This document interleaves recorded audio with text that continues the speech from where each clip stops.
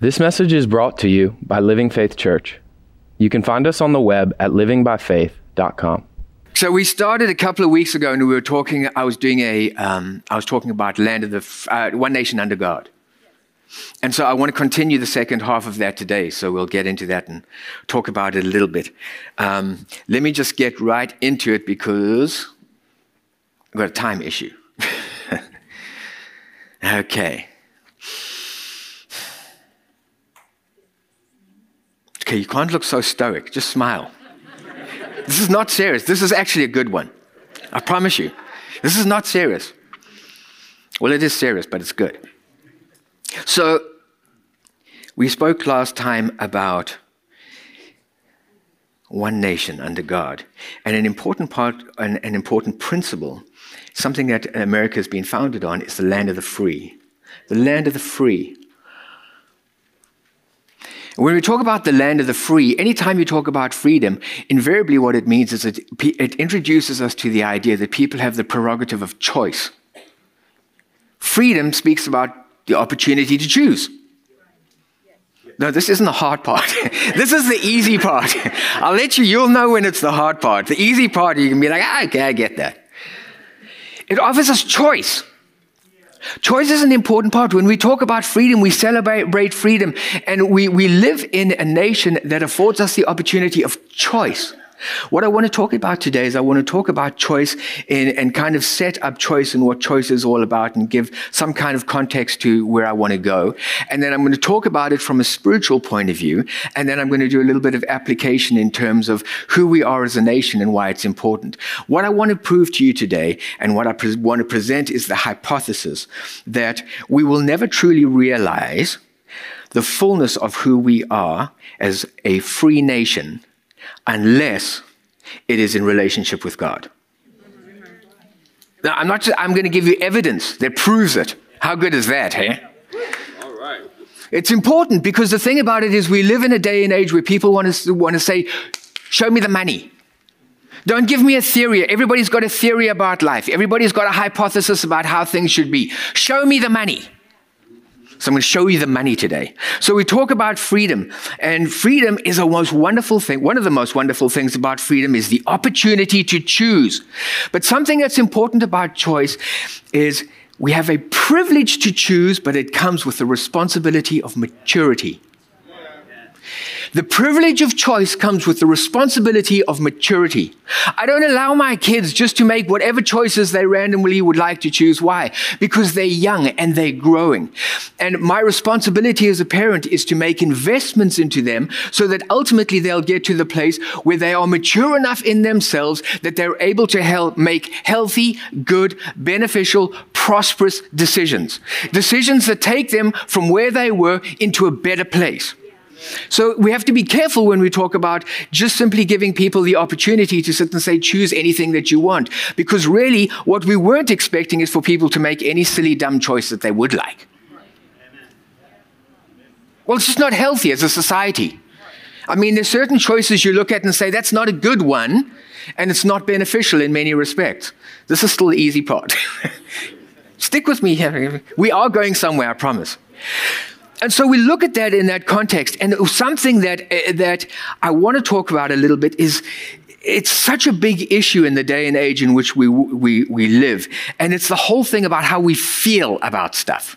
Feelings are so big. They've taken on a gargantuan proportion in the society in which we find ourselves. And probably the ultimate expression of feelings is love. What is love all about in the context of free choice? And what I would propose to you is this. Love is very important because love always looks out for your well-being. Love always looks out for what's best for you. Love always takes you to a place where it presents you with the opportunity to step into newness, to step into freshness, to step into healing, to step into a place where my life is beginning to grow and expand, where I'm able to make meaningful contributions, where I'm able to be productive. The whole point about love is I want you to experience more than where you are right now. Any place that I see you, any place that leaves you in a place of deficit or compromise, that's not my ultimate for you. I'm wanting to take you somewhere. The thing about it is, love does not indulge a reality that may be comfortable to our feelings, but ultimately is detrimental to who we are. We have a society right at the moment where we've done so much to usher in, and how do you feel? We want to make sure that your feelings aren't threatened or your feelings aren't hurt. And the problem with it is, all too often our feelings keep us locked in where we are, not where we're going. And so the problem with it is the more that we indulge feelings, the more we're sitting saying, I'm happy for you to live where you are, but I can't take you anywhere because it's going to rub against what's comfortable for you. We talk about loving people, but in reality, love is not measured by the degree to which I indulge who you are. Love is measured by the degree to which I'm prepared to sacrifice for you. If I truly love you, to what degree am I prepared to sacrifice for you? Greater love has no man, and he laid down his life. What Jesus is saying, I loved you so much, it came at the ultimate cost. You want to talk about love? I paid the ultimate price. Anybody else that tells you that they love you, can they equate it to the same level as what he's done? It's because he loves us.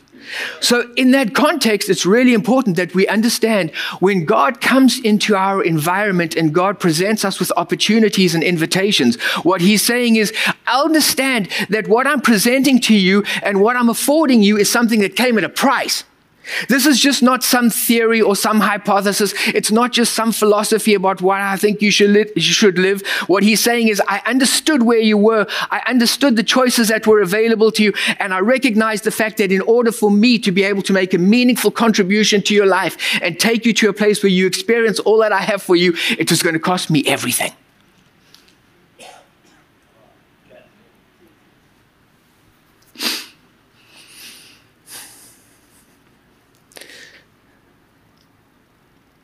So there is a maturing process that comes to making decisions. It becomes so important for us to begin to recognize stuff. I'm trying to give us practical hands-on material that we can use in our lives. It's not just like a nice speech or a good presentation. What I really want you to do is I want you to get together with the Holy Spirit and synthesize what's being presented in the set and say, Holy Spirit, what's relevant to me? If we just come in and say, well, that was really nice, but it doesn't impact my life, nothing changes. Maturity is so important. Maturity in terms of choices becomes so foundational. And the challenge with it is when we're young and when we're immature, we don't understand something called value. When we're young, we're so accustomed to indulging how we feel. What do babies do? I want that. And I'm not sharing. It's mine. Why? It's all about feelings-based. I don't want you to take away something but everything is about me and how I feel. Do I feel good? Do I feel bad? And when I feel bad, I throw a tantrum. Why? Because I'm immature. But there is an expectation that as people grow and as people develop, we begin to step into a realm which is more maturity-based. And when we start to step into maturity, what it means is I begin to recognize the value of concepts. Concepts are presented to me, and concepts present themselves as a value equation. The ultimate value equation is truth. What it says is, I see where you are and I understand where you are right now.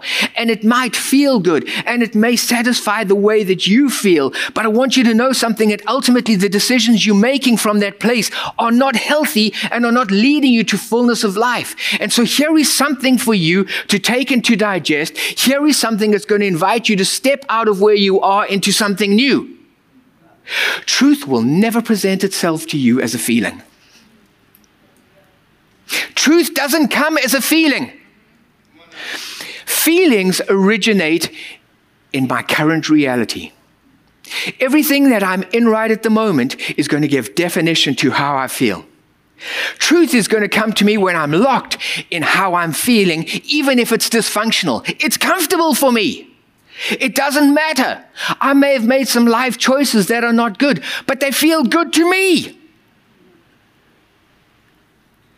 Truth comes into that space, and the truth, what it begins to do is truth sits and says, you know what? I have something more for you. And I don't want you to live from the paradigm of how you feel, because if you live from the paradigm of how you feel, you'll never be able to engage and experience what I'm offering you. Our feelings can leave us trapped where we are.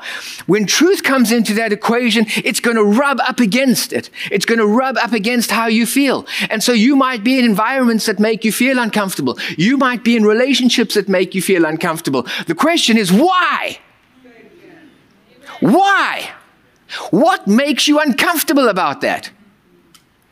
And from a spiritual point of view, the Holy Spirit will make you feel uncomfortable. Oh, but he's not loving. Oh, yes, he is. We could be stuck in our dysfunction and living a dysfunctional life, but I'm so merry in it because I'm feeling good. My life doesn't look very good. My choices don't ultimately result in life and fullness and health and abundance and success. But the thing about it is, it feels good to me. It must be right. It must be right. Anytime we elevate our feelings to the place of ruling our lives, it'll come at the expense of our growth. You will stay trapped in that space. It'll come at the expense of your happiness. It'll come at the expense of your fulfillment. And it'll come at the expense of everything that God has provided for you. I can't live in the space where who I am and how I decide to live is determined by my feelings. God gave them to me and they're important, but I have to understand them in the context of who I am as a person. I have to understand that there is balance in the way that God's given me to live my life. And those are nothing but supplementary aspects to who I am. They should never be a key driver of my life.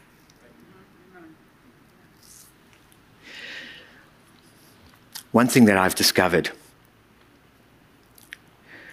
is the biggest wars you're going to wage in your life and some of the biggest battles you're going to wage in your life are not about an enemy outside of yourself, but it's going to be about the enemy inside of who you are. It pops up with regularity. And God speaks about it. He says, be not conformed. And we speak about be not conformed in church, and everybody goes, glory be, no conforming here. Until I go outside and I feel certain ways. And because I feel that way, I start to move in that direction. And I live that way because I'm conforming to what my feelings tell me. Your feelings are all too often fed by your flesh, not by the Spirit. So what ends up happening is they are invitations to conformity. I'm becoming worldly every time I listen to my feelings and just go with how I feel. The invitation that God sends to us is be not conformed. Don't let that give direction to your life. Don't let it give definition to who you are and how you live. Don't allow it into that space, but recognize the fact that you should be made new. You should be transformed. It has nothing to do with your feelings. It has everything to do with truth. Truth being birthed in who I am. Truth being birthed in who I am. And so we live in an interesting time and space because we have grown up and developed a culture and a society and a generation that is overtly feelings oriented. So we have to have safe spaces. Why? Because somebody else's idea may be more than I can bear. So I need to move away from the world to a place of solitude where me and my ideas can lick our wounds. I don't like being in spaces where people think differently to who I am because I might get hurt. I might feel pain, emotional pain at the fact that you think differently to me. You think that this is exaggerated. Go and listen to the news. People can't bear it. People can't tolerate it. People can't take it. The thing about it is we've elevated this to such a degree in society that people are overtly aware of how they feel, and they feel entitled to be at a place where if you say something or express an idea that's different to who I am, I'm entitled to feel hurt. I'm entitled to look for a distance so that I can feel safe in that place. They are ideas. Ideas. Here's the truth. I can't afford to live in offense. Because if I live in offense, it'll come at the expense of my future. Anytime I live in offense justifies me living removed from anything that I don't like, anything that invites me into something new, anything that shows me something which could want to take me out of my comfortable space, my safe space, my happy space. Which means I will never step into my purpose because I want to live where I am. And I'm never going to realize my destiny because I want to live where I am. But I want the Holy Spirit to do something in my life, but He just has to work within this box of comfort.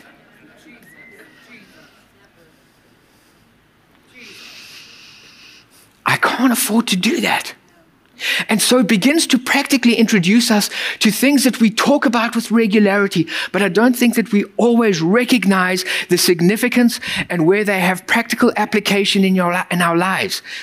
What do you worship? What do you worship? What do you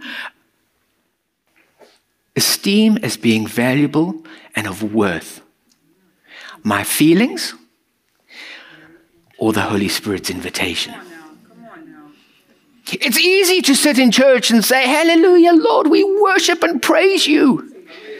But it comes, and that's where the rubber hits the road, is when I feel certain ways and He's saying, what are you going to worship?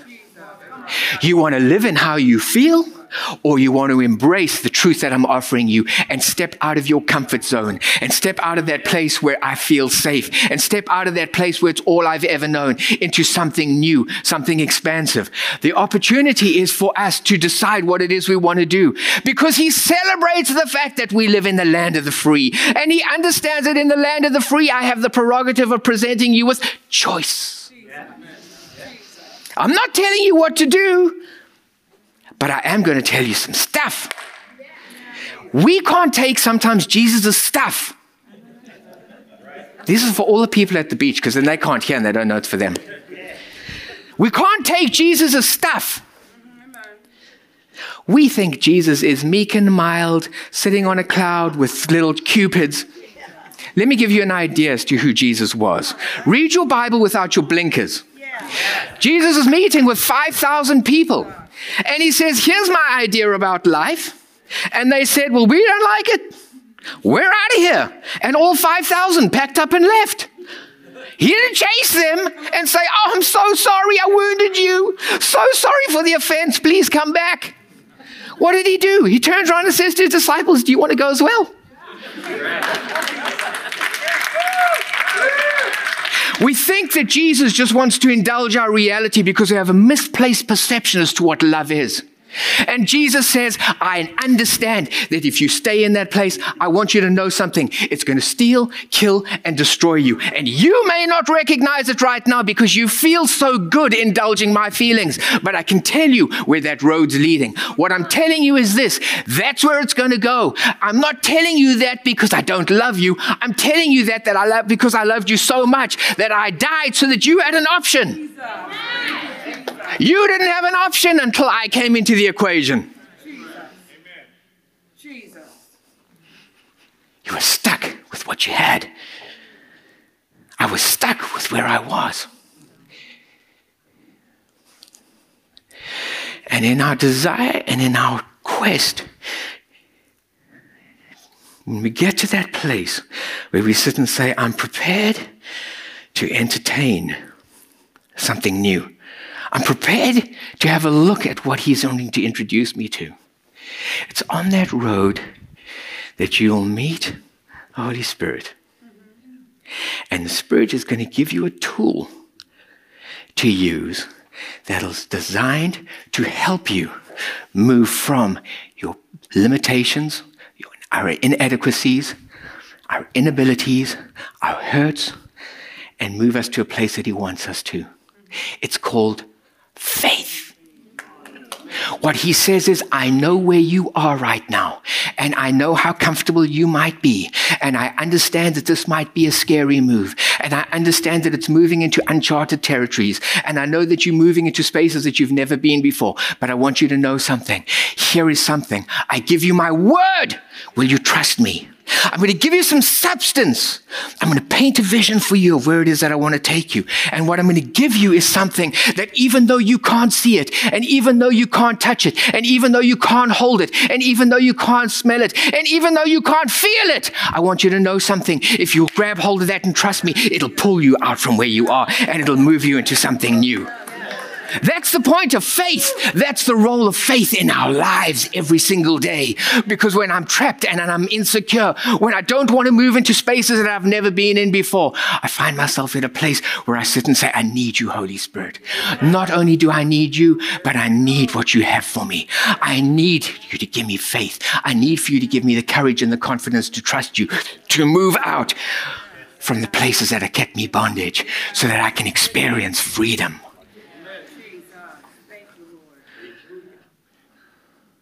So Sarah and I have got a friend of ours, an acquaintance.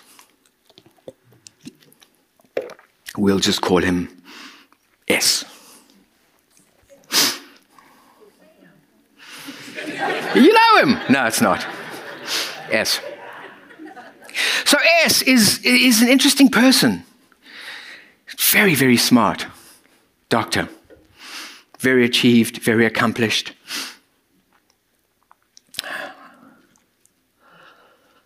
But it's interesting, because if you meet him, he's very cerebral and very rational and very functional and totally emotionally disconnected.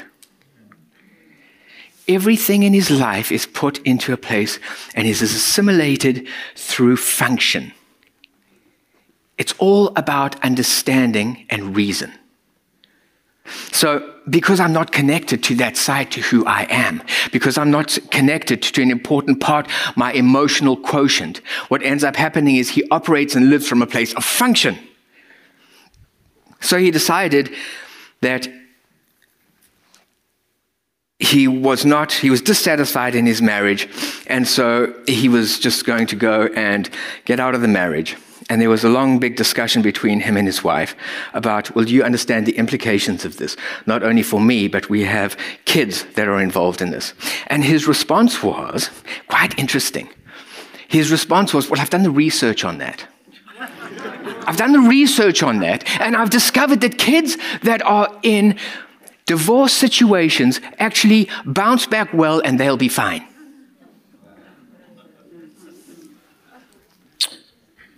And so today, a number of years later, he has one son who has some recognizable behavioral issues. And he has an absolute hatred for his father.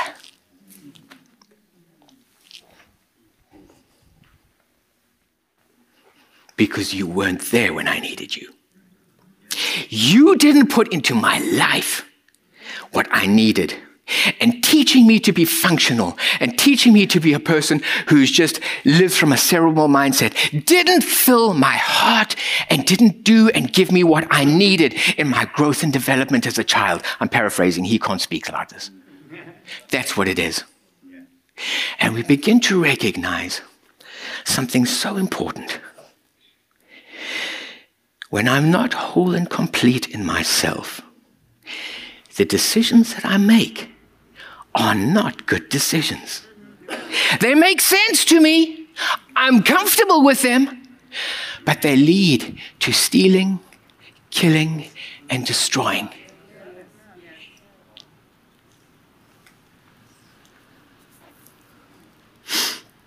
So we had an interesting situation this week. We had an interesting sparring match between a senator and a professor.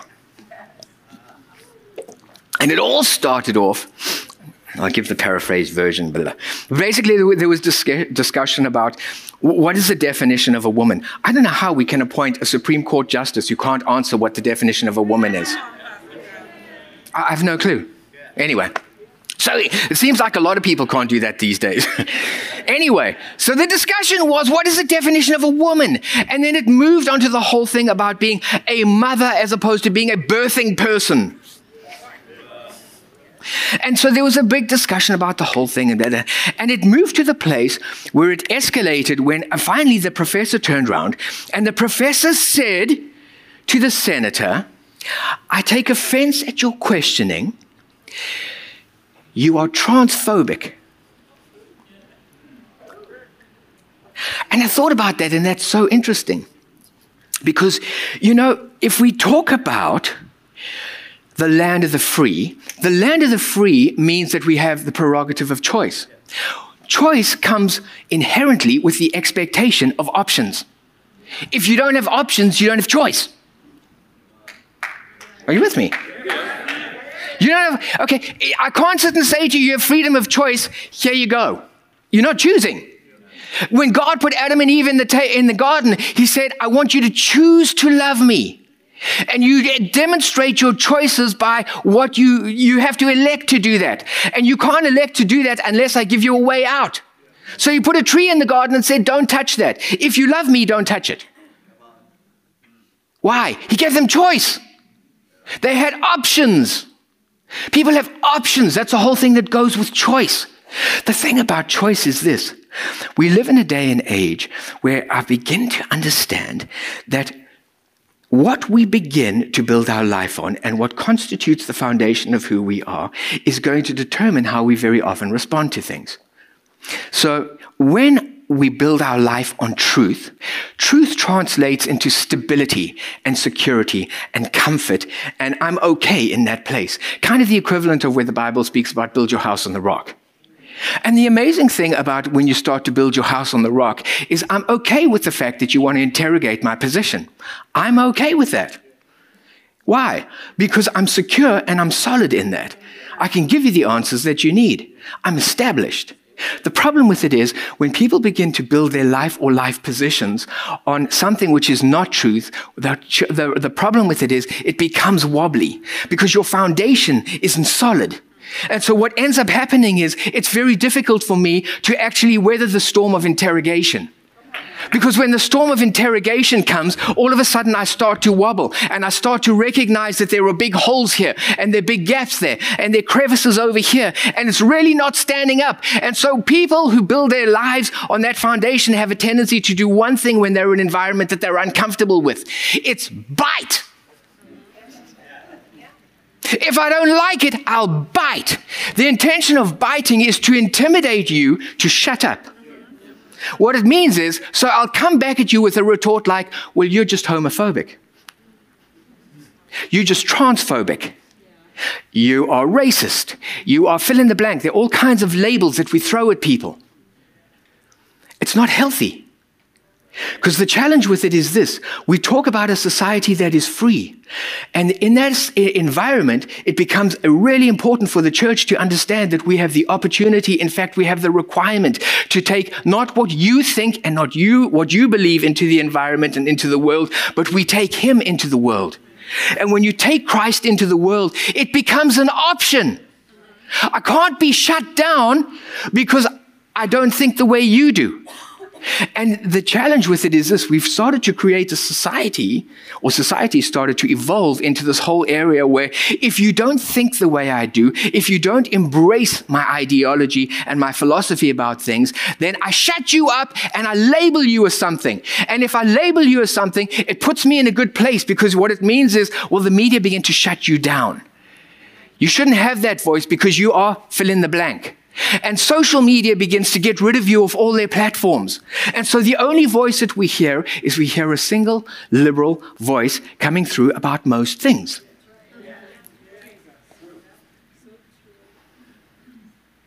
It's just not healthy.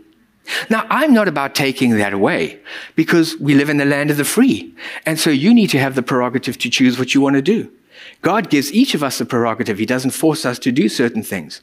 But what he does is he presents us with options. Options become so vital and so important to us. The challenge with it is this.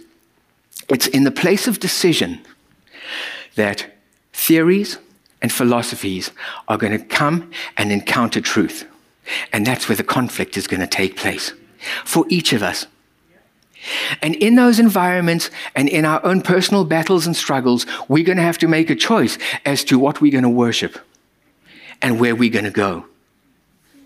The thing about it is this. Although Jesus presents himself in our equation as truth, he never sits there as judge and critic of who we are. He presents himself as Savior. What he always says to us is this: I know where you are. I know where you've been.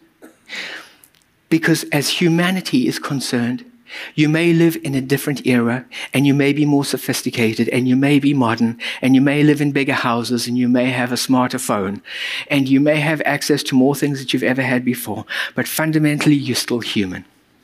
And as humans, you still struggle with the same things that they did in the garden. Really hasn't changed very much. And so we start to have a look at a different perspective about things. Let me move along quickly. What becomes important from God's perspective is this. If I'm going to present something to you, I'm going to present something which is truthful.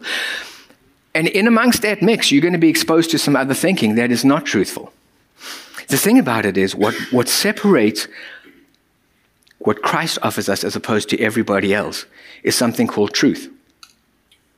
It sounds so simple, but we live in a world that really doesn't like the idea that there is a single concept called truth. They like that there's actually a multitude of different variants or expressions of truth. That's not the case. That's not what God says. So there's a single expression of truth. And if there's a single expression of truth, everything that is not truth is a lie. I know that's so hard. My feelings are hurt. Fortunately, we're all big and strong. The point is this. It brings up a whole discussion on something, which is a small little word, but it carries with it so much emotion. It's a little word called sin. Oh! Now, it's interesting when we start to talk about sin because everybody's heard of sin. Everybody's got an idea about sin. Everybody's got a concept of sin. But it's really hard if you speak to most people and you say to them, can you give me a definition of sin? Everybody's looking straight ahead, like, don't ask me. It becomes important for us to understand what sin is, and the reason for that is this. If we misdiagnose what sin is, we will mistreat it. Let me give you an example. If we have a legal mindset, we will begin to have a look at sin, and we'll say sin is about breaking the law. Well, if sin's about breaking the law, the problem with it is this. Romans chapter 6, verse 14 says we're no longer under law, but we're under grace. So the law isn't around anymore. So if the law is not around, sin can't really be defined by the law. The point is this. If we diagnose sin as being law-breaking, it means that we'll propose a remedy called law-keeping. So if we propose law-keeping, we introduce people to a works program, which is of the flesh. You need to be a law-keeper. Then we have other people who have a moral mindset. And people with a moral mindset say, well, anything that is sin is immoral. And once again, we have the same challenge. Because if we present the idea that sin is breaking a moral law or being immoral, basically the remedy that we would propose to them is you need to be a moral person. Once again, what we're saying is you need to change the way that you live and behave and your actions. We're introducing the fleshly component to who they are. How we act and ultimately what we do in our lives is significant. But I don't think that that's what sin is about. And so what I want to do is I think it's important for us to get some kind of definition as to what that is. Romans chapter 3, verse 23 says, For all have sinned and fallen short of the glory of God. For all have sinned and fallen short of the glory of God. For all have sinned. If you take the word sin there and you have a look at what it is in the Greek, it's a word that is, I can never pronounce this pesky word. I don't know why they didn't speak English back then. It would have been so much easier. Hamartano. Hamartano. Hamartano. What hamartano means is to miss the mark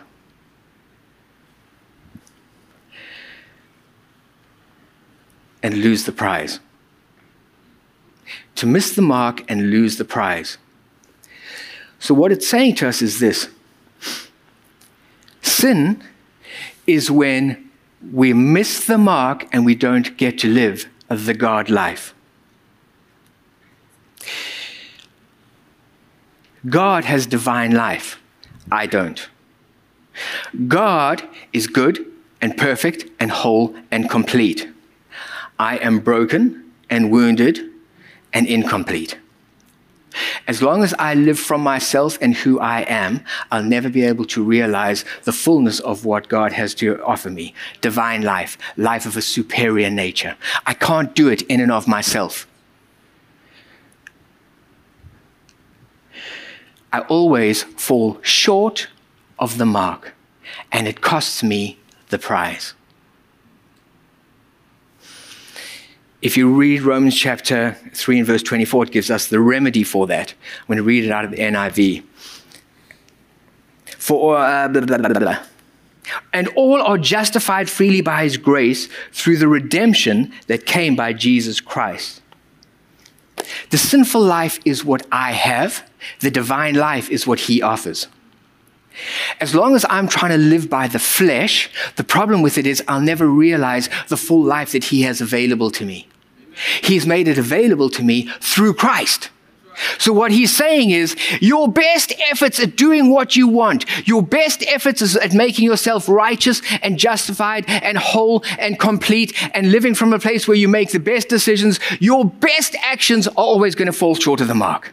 And every time they fall short of the mark, you're going to miss the prize, which is the life that he offers us. So what he's provided for us is Christ.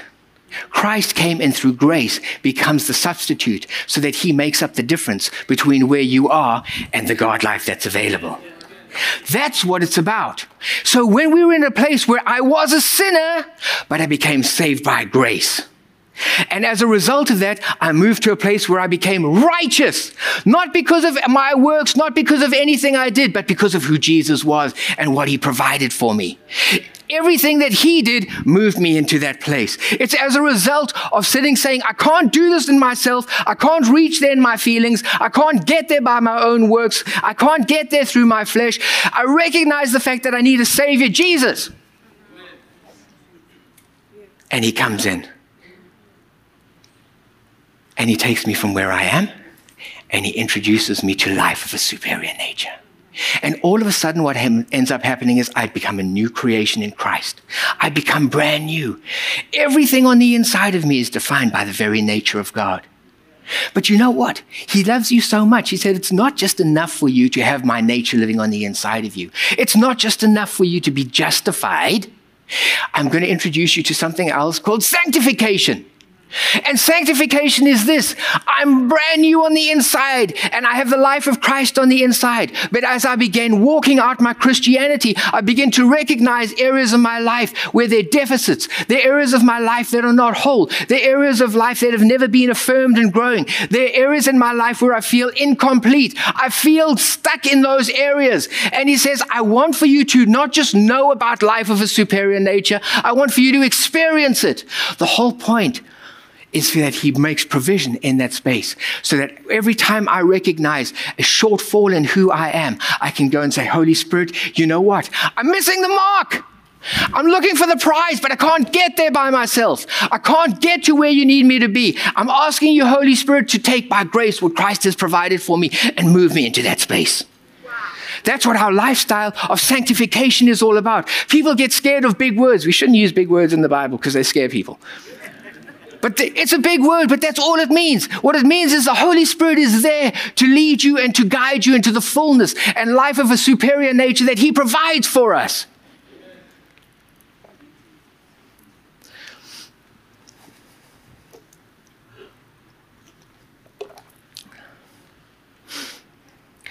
Sin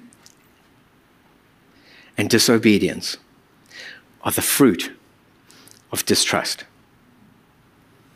Missing the mark and not gaining the prize. And disobedience are the fruit of distrust. In the Garden of Eden, what happened was God promised, and Adam and Eve lived from the fullness of everything that God had provided for them. But they felt that God was holding out on them. And because they distrusted God, they made a decision to go off independently of God and do their own thing. And when they did that, what ended up happening is it cost them. But they set the benchmark for humanity. And from that day forward, we feel so comfortable being self-reliant. Most people live from that place of self-reliance. I can do this. I can make it happen. I can get my life to where I need it to be. The challenge with it is this. Very often we discover that there are places in our lives where we can't do that. And the Holy Spirit is there to be able to take us and move us into God's provision and the prize, life of a superior nature. So what is the definition of sin? Sin, I believe, is living a life that trusts in self and doesn't make accommodation for the realities of God. Sin is living from self and not accommodating or recognizing what God has provided for me. If I look at that context, what it means is not everybody who does bad things is a sinner. Sometimes people who do good things are sinners as well. Yes. There are good sinners and bad sinners. What keeps them in common is that they're both sinners. A sinner is somebody who sits and says, I don't need you. I don't need salvation. I can get there by myself. I don't need you to give definition to my life. I can get there by myself. I don't need you to touch my healing and those places where I'm not whole and I'm not complete. I can get there by myself. And what ends up happening is when I live from those places, my life shows the fruit of decisions that are not whole and not complete. So what does this mean for us in an American context? And I've got 19 seconds. What does it mean for us in an American context? What it means is this. I believe that the land of the free only realizes its full potential and its ultimate expression as long as it's married to one nation under God. The land of the free only realizes its full value once it's married to one nation under God. Why? Because there really are two types of freedom. You see, there's a legal freedom, which you're entitled to as a citizen. As a citizen, you can live here and you're entitled to freedom. You're entitled to make any silly choice you may choose because it's a legal opportunity that's available to you. But it's not just about a legal right. What I've been trying to show you is that there's also an innate freedom that goes down to each individual. And the fact of the matter is, if I'm not free in myself, if I'm not whole in myself, if I'm not complete in myself, the decisions that I make, although I'm free to do them, are not always good ones. And so what ends up happening is it affects me, it affects my life, it affects my family, and it affects my world. And so what we begin to realize is that in that context, it really becomes important for us to have both of those elements and both of those freedoms that come together cohesively. But is that true? Of course it is. So, one of the biggest things that we have nowadays is there's so much confusion around gender. And the reason that I touch on it for a number of times is because it's something that is actively being propagated in schools. And they're speaking to young children in their formative years who are trying to get definition and presenting them with options that were never there historically. The challenge with it is this. Is it true that that is a way that you should go? Is it a healthy way to go that is whole and complete? I'm not telling you what I say, okay? I'm just going to say, this is what Jesus said. If you don't like it, go and argue with the Bible. What he's saying is, I'm just going to tell you what my truth is. You can live any way you like. What he says is, no. He says, I've got a plan and a purpose, and you were born the way that you were born for a reason. And the thing about it is, if you're disconnected from who you are fundamentally in terms of your genes, the thing about it is, God is there because he says, you know what? You may be looking at a place and you sit and say, I'm not able to fill that gap, and I'm not able to realize the prize of realizing fully who I am and what I'm all about. And he says, I'm so glad you're looking for me because you know what? I can do that for you. I can do it for you. But does it work outside of God? Do you know that on average, 1.7% of people in society take their own life? 1.7%. Do you know that in the trans community, it's over 20%? You think it's a healthy solution for people? Do you think it's a good way to raise our kids and suggest, you know what, here's a healthy alternative for you? God's way is always better. He doesn't criticize us where we are. He'll meet you as a savior. I want to give you another example, but before I do, let me just say this. The church is not a gated community. It's not an exclusive little club that we stay here, nobody else is. I don't care who you are, what you believe, what you think, how you live, how you define yourself. Come on in. Amen. Come on in. Why? Because in this place, it's between you running your race. You're running your race. And your issues may be more self-evident than what other people are dealing with. But we've all got stuff. But it's in this space where we're given the opportunity for the Holy Spirit to begin to present truth to us. And to begin to invite us into new ways of living. That's the whole purpose of church. So here's another idea. There's another reason. So the thing about it is, there's a big move, and there are lots of people swept up in the whole idea about we should be a socialist country. Now, I'll tell you why I struggle with socialism. We've had people who, I said I don't believe in socialism, and they were like, fine, I'm leaving. So, okay. Don't live in a fence. It's there for a reason. And even if you don't believe to what I'm saying, it's fine. Just be mature enough to be like, gee, Holy Spirit help him. Boy, was he off the tracks. So there's the whole idea about socialism. Socialism is built on a materialistic viewpoint towards life. What socialism says is this. It says, all of the big issues in life are really as a result of a disparity in wealth. So people suffer because they disproportionately do not have wealth, but the salvation for everybody is the redistribution of wealth. So what it basically says is materialism will fix all issues in society. I'm just telling what they say. I mean, it doesn't work. And I'll prove to you how it doesn't work. I'm glad you're all seated, because I couldn't believe this when I saw this. Last year, state, local, and federal government spent $2.4 trillion. I'm talking trillion on social programs. Trillion! Now, let me give you a perspective as to how much money that is. There are 195 countries in the world. If our social spending happened to be a country with a GDP of 2.4 trillion, it would make it the 8th largest economy in the world. 195 countries, it would be number 8.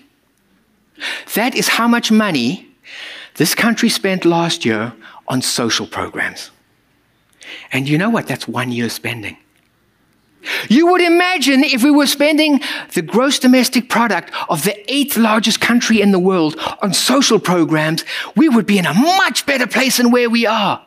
But you know what? It's an empty bucket, a bottomless bucket.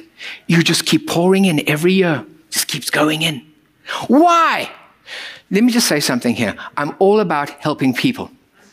I'm not hard, I'm not callous, but what I am presenting is this. I don't think that you can help people from a material point of view if you can't give them a spiritual alternative as well. You see, the problem with it is, a socialistic viewpoint, because it's materialistic in nature, is very different to a Christian viewpoint, which says, yes, we recognize the material world, but we also recognize the non-material world. And what we understand is the fact that most problems are not as a result of the material world, but are spiritually related. As a result of that, actually, most people struggle in life because their choices have missed the mark. And they haven't been able to achieve the prize.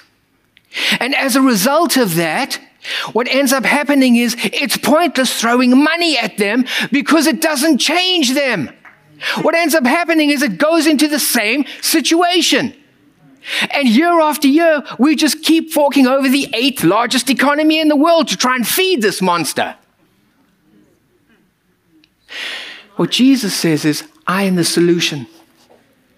Your solution is in salvation.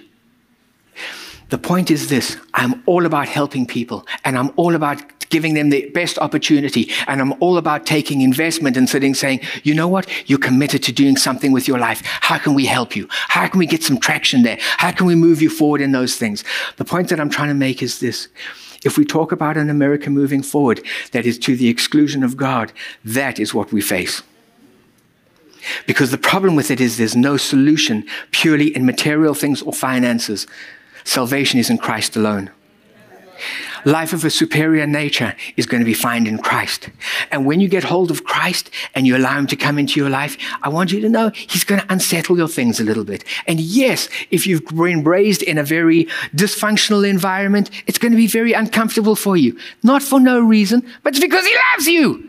And he says, if you keep staying in that place, look at the decisions you're making. They're not getting you anywhere.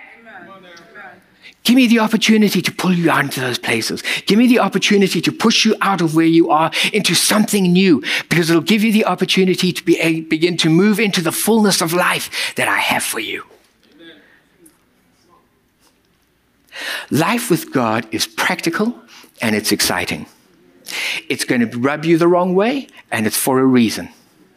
It's not because he doesn't love you. It's because he loves you so much. He's like, wake up!